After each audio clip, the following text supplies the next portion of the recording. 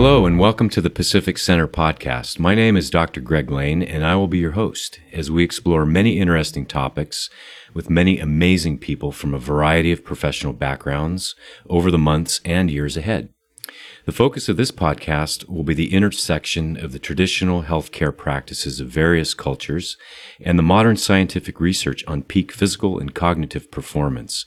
The show will be delivered in an interview format. Our guest today is Joni Anderson. Joni grew up homeschooled in a large family in South Lake Tahoe.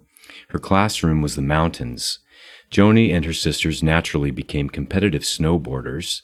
Joni was 11 when she won her first national championship and continued to win nationals for many years following. When she was 16, Joni was invited to join the U.S. national junior team. She won her first junior world title in New Zealand in 2002 and the following year in Germany. At 17, she competed in her first X Games, competing in both border cross and halfpipe. Joni competed in X Games for 8 consecutive years, winning a silver medal in 2006, gold in 2007, and bronze in 2010 in border cross. At the 2009 Olympic test event in Vancouver, she dislocated her hip during a time trial run. That event began her phasing out of competitive snowboarding. Now Joni is a sole rider, a cheerleader for her sister, who has 3 Olympic medals, and also a current student of Chinese medicine at Pacific College of Oriental Medicine in San Diego. One disclaimer here, while we might be discussing some medical issues and treatments today, we will in no way be providing medical advice. As always, for any health-related issues and conditions, you should seek appropriate medical care and advice from a healthcare professional. Joni, it's great to have you here today. After all the excitement of the Winter Games and coming back from South Korea, getting back into school, it's got to be a bit of a surreal experience for you. We just want to welcome you here. So hello, and give us a little bit more of a background about yourself. Well, first off, thank you so much. I'm happy to be here today. And yes, it has been a little bit of a whirlwind. My entire family and I got to go to South Korea to cheer on my sister to defend her gold medal from Sochi 4 years ago. And it was successful. She got another gold medal. Obviously, yeah. Yeah. Flying colors, literally. Yep. Now I'm back to school last term. A little bit of a whirlwind. Kind of surreal for sure, but kind of settling and getting back. Decompressing a bit. Yeah, absolutely. So you grew up in South Lake Tahoe. How old were you when you started snowboarding? I was 11 when I started snowboarding. I remember because I was going into the 6th grade and I was homeschooled. And so a lot of my friends were starting 6th grade middle school and I started snowboarding instead. So it's just like here in Southern California, we grew up like skateboarding and surfing and riding BMX bikes. You grew up in the mountains, obviously. The hills were your school. Yep, you need that outlet. Yeah. So what year was it actually when you were first coming up snowboarding? So it was 1997. Okay. Snowboarders were still a bit of the punks on the mountain. Yeah. It was getting a little bit better from that kind of stigma, but it was still there a little bit. Yeah, it sort of mirrors the development of surfing. You know, we were kind of beach bums back in the 60s, 70s, and 80s, and then all of a sudden you got the pros coming, and now look at your crew. I know. What sort of developments in the sport have you witnessed that maybe have been like sort of the most profound or?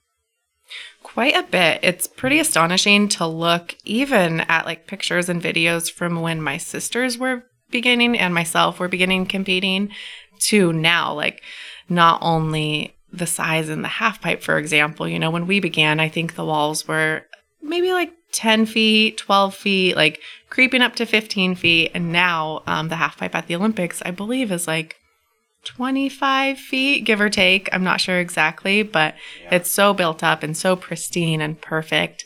And the same thing with the other events like slope style, which Jamie competes in, and border cross, which I competed in. Just the progression of the courses they put together and the sizes of the features and just constantly like raising the bar to the next level and pushing the envelope, pushing the human body. Yeah, that's kind of what I want to, sort of where I'm getting at here is like with the development of the sport and the development of the training methods. And so we'll I want to probe you a little bit more on that stuff. Yeah. So you said you did the border cross, right? So Yep. what exactly is the border cross? Border Cross is a pretty exciting event. It is no longer an X Games event, but when it was one of the highest watched ones because it's 6 athletes at a time pulling out from a gate and racing down a course. And the course, it's always different. There's rollers and there's berms and there's jumps and there's just all kinds of features. So it's just a course of variation. Exhilarating. And basically the first person down wins. And there's oftentimes carnage and as like much work and training and skill that goes into it, at times it's kind of just luck of the draw. Like if you don't fall that day or don't get taken out or, if you happen to get the whole shot and, lead the group and don't get past, then like you're the winner that day. So There's a lot of variance. Are you close? Like, is it just, are the gates close? It depends. It's kind of different course by course, but they can be. Okay. Mm-hmm. So you're actually like rubbing elbows with your Yeah, some are even like narrower than others. And so it's really tight or, everyone will kind of be side by side and you're going into like a narrow turn and it's like. Someone's got to speed up. Someone's got to pull back. Kind of like no one wants to driving. do that.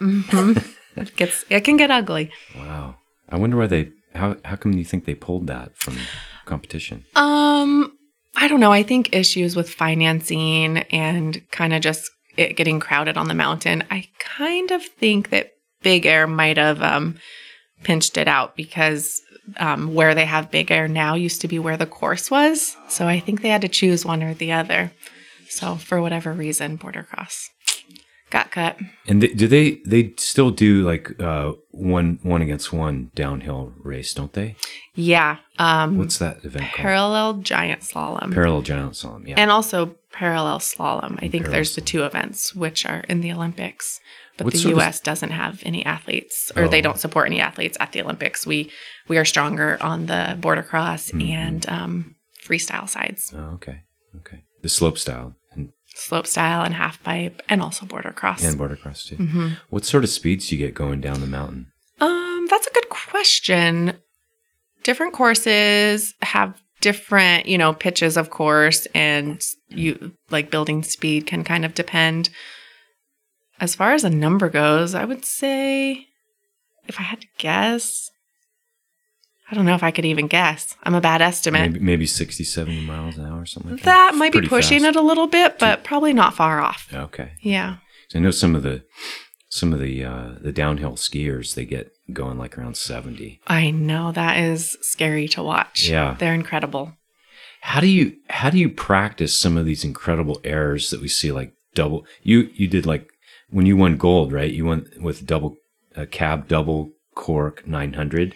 When Jamie won the Olympics, that was one of her tricks. Okay. Yes. And that is kind of the progression of snowboarding. Every year the tricks get bigger and better and more complicated and scary. And so just training all the time and being with other athletes who push each other. And really, like, you have all winter to train because you're going event to event to event. And a few days prior to each event, you have the ability to train on that course. And then typically, like, the U.S. team and whatnot will have training camps every year. Okay. Like in Mammoth, for example, in the spring when I was on the U.S. team, we would go and train there for, at least a week, maybe 2 weeks, and have like drills and things like that. And then early season, we would often go to the other side of the equator, either South America or New Zealand, and kind of start the training there. So you'd have year-round training? Pretty much. You do get like the summer off, but it's a short period because the training in Mammoth would probably be in May or in June. And then you would go to the Southern Hemisphere in like August. So Jamie currently, like, her summer break is probably 6 weeks. So it's short. And then she'll be back at it. Yep. So I was talking to our producer, Todd, about this, and coming from a dance background, and performance for years, I recognize the difficulty it is in keeping your body in performance mode and in that peak physical performance. 6 weeks off is not that much for the body to recuperate. especially if you have an injury. Well, that ups the equation a bit. But how do you, when you're training for events and recovery, what does that look like? What sort of things do you do? Well, it kind of depends on the time of year. During the season, you're basically just maintaining health. You are working out, but not so hard because you're in competition and your body's constantly like put to the limit, and then you kind of have to recoup between contests, and you're traveling and your body kind of just gets put through the ringer. So like year round, I am always doing yoga. Mm-hmm. Like I keep that practice no matter what, mind and body. It's so good. Yeah. And then in the off season, like my go-to exercise is running. I love to run.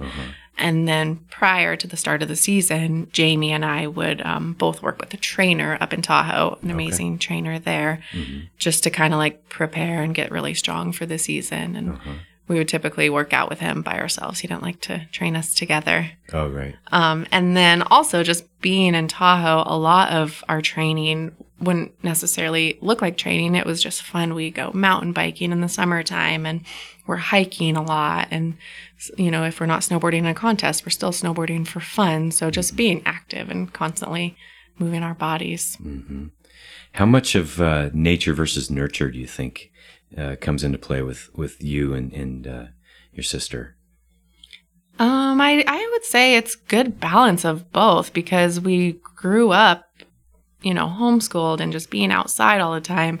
My parents were really advocates of exploring where we lived and being together and being on the mountain. And we would just, we had the ability to take the bus up to the mountain in the morning and be there all day and come home.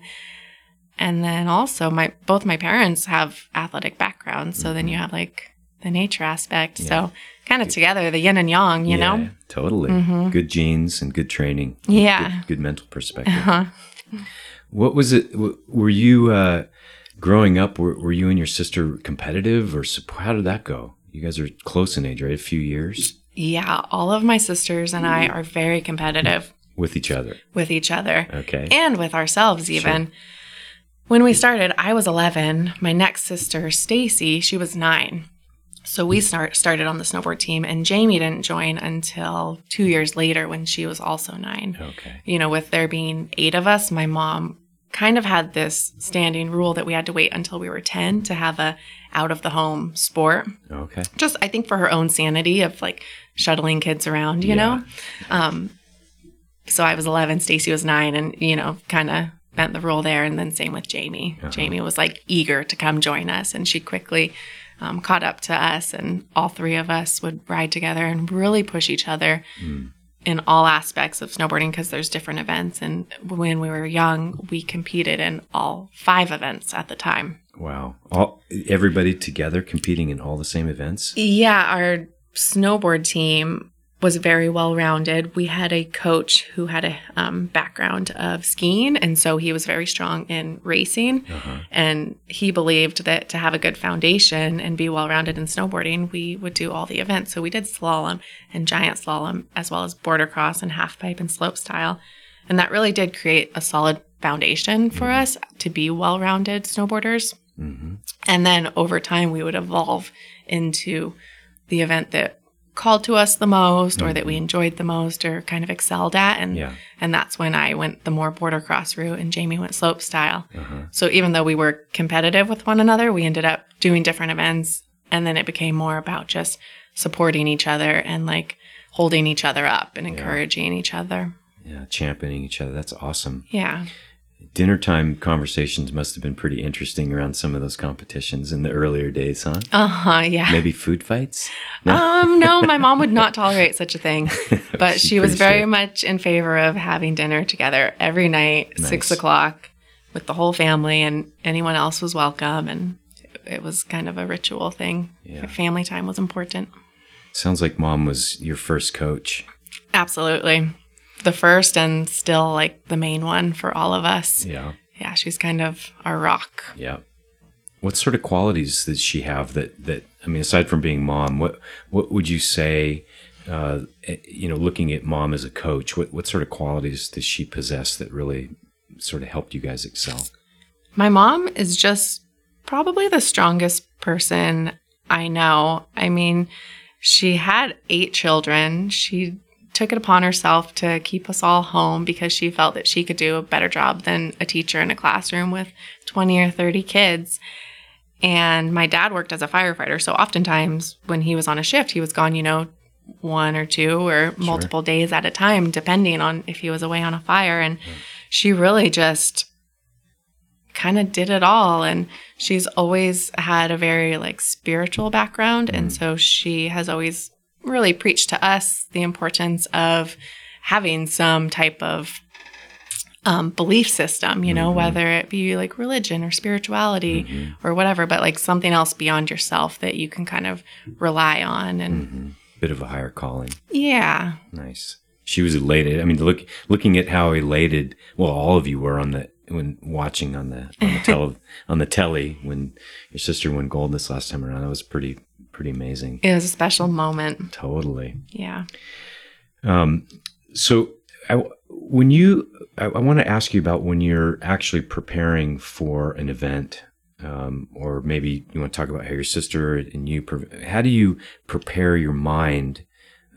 You've got all this training, we've heard about you doing yoga and running and just being in the environment and doing the, repetitive runs and things like that. But how do you prepare your mind for an actual event?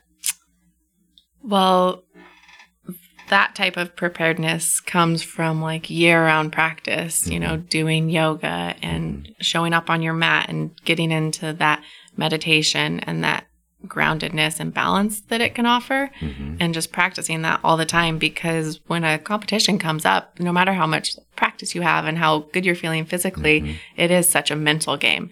And no matter how many years you do it, it's still stressful and you get nervous and, your body responds by shaking or your heart rate goes up. Or so really just finding practices to stay grounded, to stay focused. For me, that would mean kind of keeping to myself before a contest. Okay. I would oftentimes ride the chair alone and just have quiet breathing, because it's kind of the same as being here at PCOM in class before an exam. Everyone's flustered and the energy in the classroom can be a little chaotic. So I'll remove myself from that also and just be by myself and focus on breathing and staying centered, because that is really the only way that you can perform at your best. And being in the mountains, it was easy enough to do. You're at the top of the course and there's trees everywhere and ground, and it's beautiful. Yeah, plenty serene. of escape. Yeah, Jamie, she does the same thing. I think she'll escape to an area, she tries to be in the trees a lot and using essential oils, tree fragrance based. Yeah, because they're very grounding and calming. Nice. Do you actually visualize the course? I know some athletes or, not even just athletes, but people preparing for whatever business meetings will visualize. Do you do that too? Absolutely. I'm a big proponent of visualization. I learned it early on. I think it was from my initial coach, actually, Brady. He taught us to visualize, because you go through a course, any particular course, so many times in training, and you can pretty much do it by muscle memory. So, the time when practice ends and the contest begins is a good amount of time to just get flustered and get up in your head. So to close your eyes and go through the course, that gives you a few more practice runs, really, because so much of it is mental. Absolutely. Do you use any special herbs, or did you use any, before acupuncture, obviously you're using herbs now because you're studying Chinese medicine, but before your studies of Chinese medicine, were you using any supplementation, or any of your athletic trainers guiding you towards any sort of supplementation on a regular basis? Or honestly, not so much when I was competing back in when I was early 20s and in my teenage years, not really. But now, Jamie, for example, she uses Chinese herbs all the time. She works with a practitioner based out of LA. Okay. And so she is really strong with that, and also like keeping up with treatments, whether it's a kinesiologist or, we would have chiropractic care here and there when we were younger, or just like massage or acupuncture, because it is really important in order to like stay balanced and promote like longevity, and especially post-injury or just being sore from training. Like it's recovery, so necessary. So she gets regular acupuncture treatments? She does. Nice. Okay. So no real special diets per se. Do you pretty much eat whatever you want, or do you do like intermittent fasts, or some of the things that we're seeing now in terms of special diet regimens? Well, my mom, she raised us quite holistically and mostly plant-based, to be honest. And so most of my siblings and I still practice that for the most part. Okay. We don't eat a ton of meat, here and there. There definitely is a benefit to it, but kind of low dairy, as little processed foods as possible, and sugar, but kind of just well-rounded. So that's kind of like the Whole30 diet in a way, right? Yeah. Sort of. I mean, I don't know too much about that. If you were to like diet. label it. Yeah. Okay. And so what role has acupuncture played in your life right now? I mean, you're switching gears. You're on the other side of performance anyway. And you still get out there a lot and snowboard for pleasure, but I do. Oh my gosh, acupuncture, I wish I was exposed to it when I was an athlete. I could have used it so many instances for my body and for my shin. Like, that would probably be the biggest thing, getting treated for like the stress and mental demands of traveling and competing and sponsorships and contract negotiations and scheduling. And there's so much room for acupuncture. I wish I could have employed it back then. But now that I'm not competing in snowboarding anymore and I'm going to be, an acupuncturist pretty soon, I definitely see a space where that can be applied, and working with athletes, maybe even Jamie, and kind of putting both worlds together. Do you see yourself treating her like, how long is she going to keep competing? Do you know? It's hard to say. She had an interview the other day. Yeah. Ellen DeGeneres asked her if she was going to go for the Beijing Olympics in 4 years. And her response was, if she's still feeling as good and enjoying it as much as she is now, she'll go for it. That's amazing. So I would say right now she's excited, but who knows? 4 years is a long time. It is a long time to stay in that peak. Right? Yeah. And she's 27, so she's still young, but compared with a lot of the athletes up and coming, she's one of the more mature ones. Sure. Yeah. It's a young person sport. It really is. Yeah. That's why watching Shaun White was kind of amazing, right? I know. Yeah, he's my age, and he's like the grandfather out there. Yeah, that was pretty amazing. Yeah. Very emotional reaction. Yeah. You're going to be licensed here relatively soon. And what do you think you're going to do with yourself? Where are you going to set up shop, for one? And do you see yourself being a sports medicine practitioner? Well, it's yet to be determined where I'm going to set up shop. I'm going to get nationally licensed, as well as take the California exam. And my fiance, he's a physical therapist, so we've kind of played around with the idea of using kind of my background in snowboarding and my relationship with the U.S. team, because they currently don't have an acupuncturist on staff, like a lot of Olympic teams do indeed.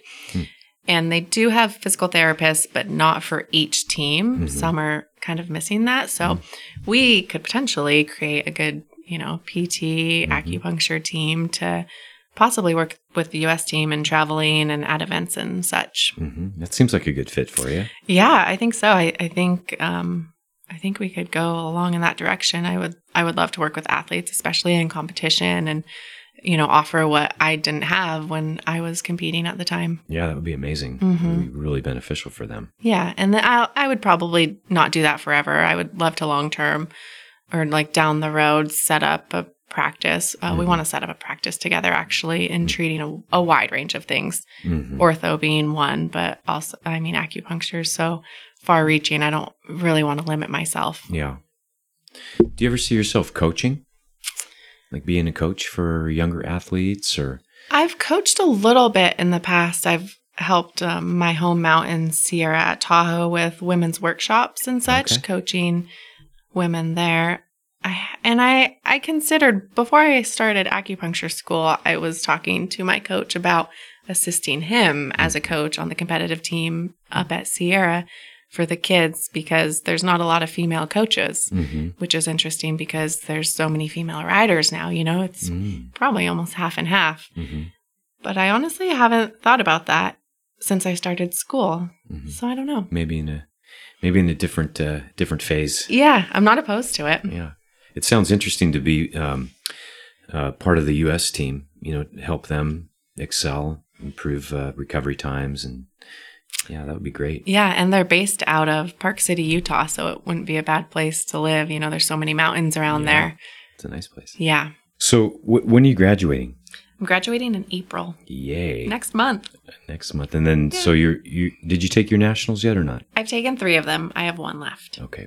And then California licensing exams coming up when for you? That'll be October 30th. October 30th. That's awesome. A lot of time to study. That's great. Well, Joni, we wish you all the best with your future career as an acupuncturist and the goals you set forth. That sound fantastic. And we really appreciate you coming in today and sharing your expertise with the snowboarding experience that you've had and your family's had. And we really appreciate it. Of course. Thank you so much. And thank you for having me. Yeah. All right. See you soon. Okay. Bye. Bye.